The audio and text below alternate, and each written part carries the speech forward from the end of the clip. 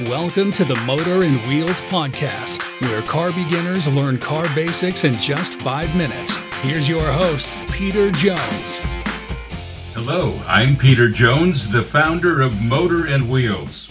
Welcome to our series on car parts, where complete car beginners can master the basics in 10 minutes or less.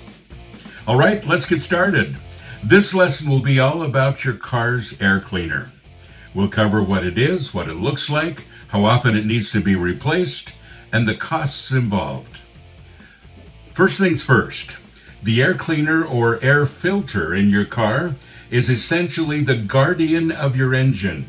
Its main job is to filter out dust and debris and other unwanted particles from the air that get into your engine.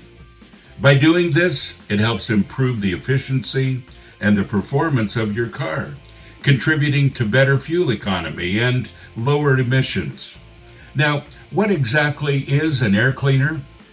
Well, sometimes the term air cleaner and air filter are used interchangeably. Essentially, it includes the air filter and sometimes the casing that holds it. You can generally find it in the engine compartment of your car, housed in a box-like or cylindrical component, which might be black or gray or even silver. To find it, pop the hood. Take a look around the center or one side of the engine compartment. Now, you may wonder if all cars have an air cleaner. In modern cars, yes, it's a vital component. However, electric cars, which don't have internal combustion engines, don't need an air cleaner for the engine, though they might have cabin filters to purify the air inside the vehicle. Some very ancient cars might not have them, but these are usually confined to museums or antique car shows. Okay, moving on to maintenance. You should inspect the air filter about every 6,000 miles or at every oil change.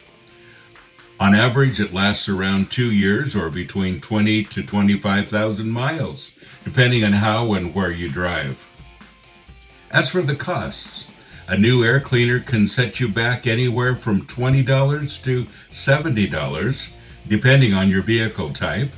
And if you're looking to save some money, you might find used ones at scrap yards for about $10 to $40.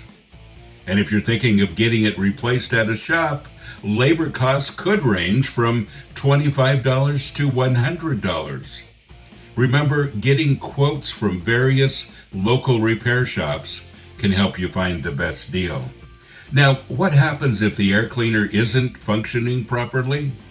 Well, it could lead to reduced fuel efficiency as the engine has to work harder. It might also cause less power output, especially during acceleration, and potentially lead to engine damage in the long run. And here's some good news. Replacing an air cleaner is something you can do on your own. To do this, you first need to locate the air filter box under the hood of your car.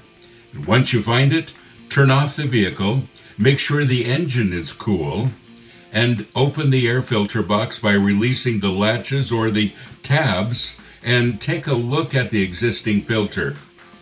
If it's releasing a significant amount of debris when you shake it, it's time for a new one. Remove the old filter, insert the new one in the same orientation, and secure the box. It's as simple as that. If you want to learn more about the oil filter, there's a link in the show notes to an article where I dive in a little deeper. There are also pictures to help you understand it all better. I hope this information helps you understand your car a little bit better and keeps it running smoothly. And until next time, take care and drive safely.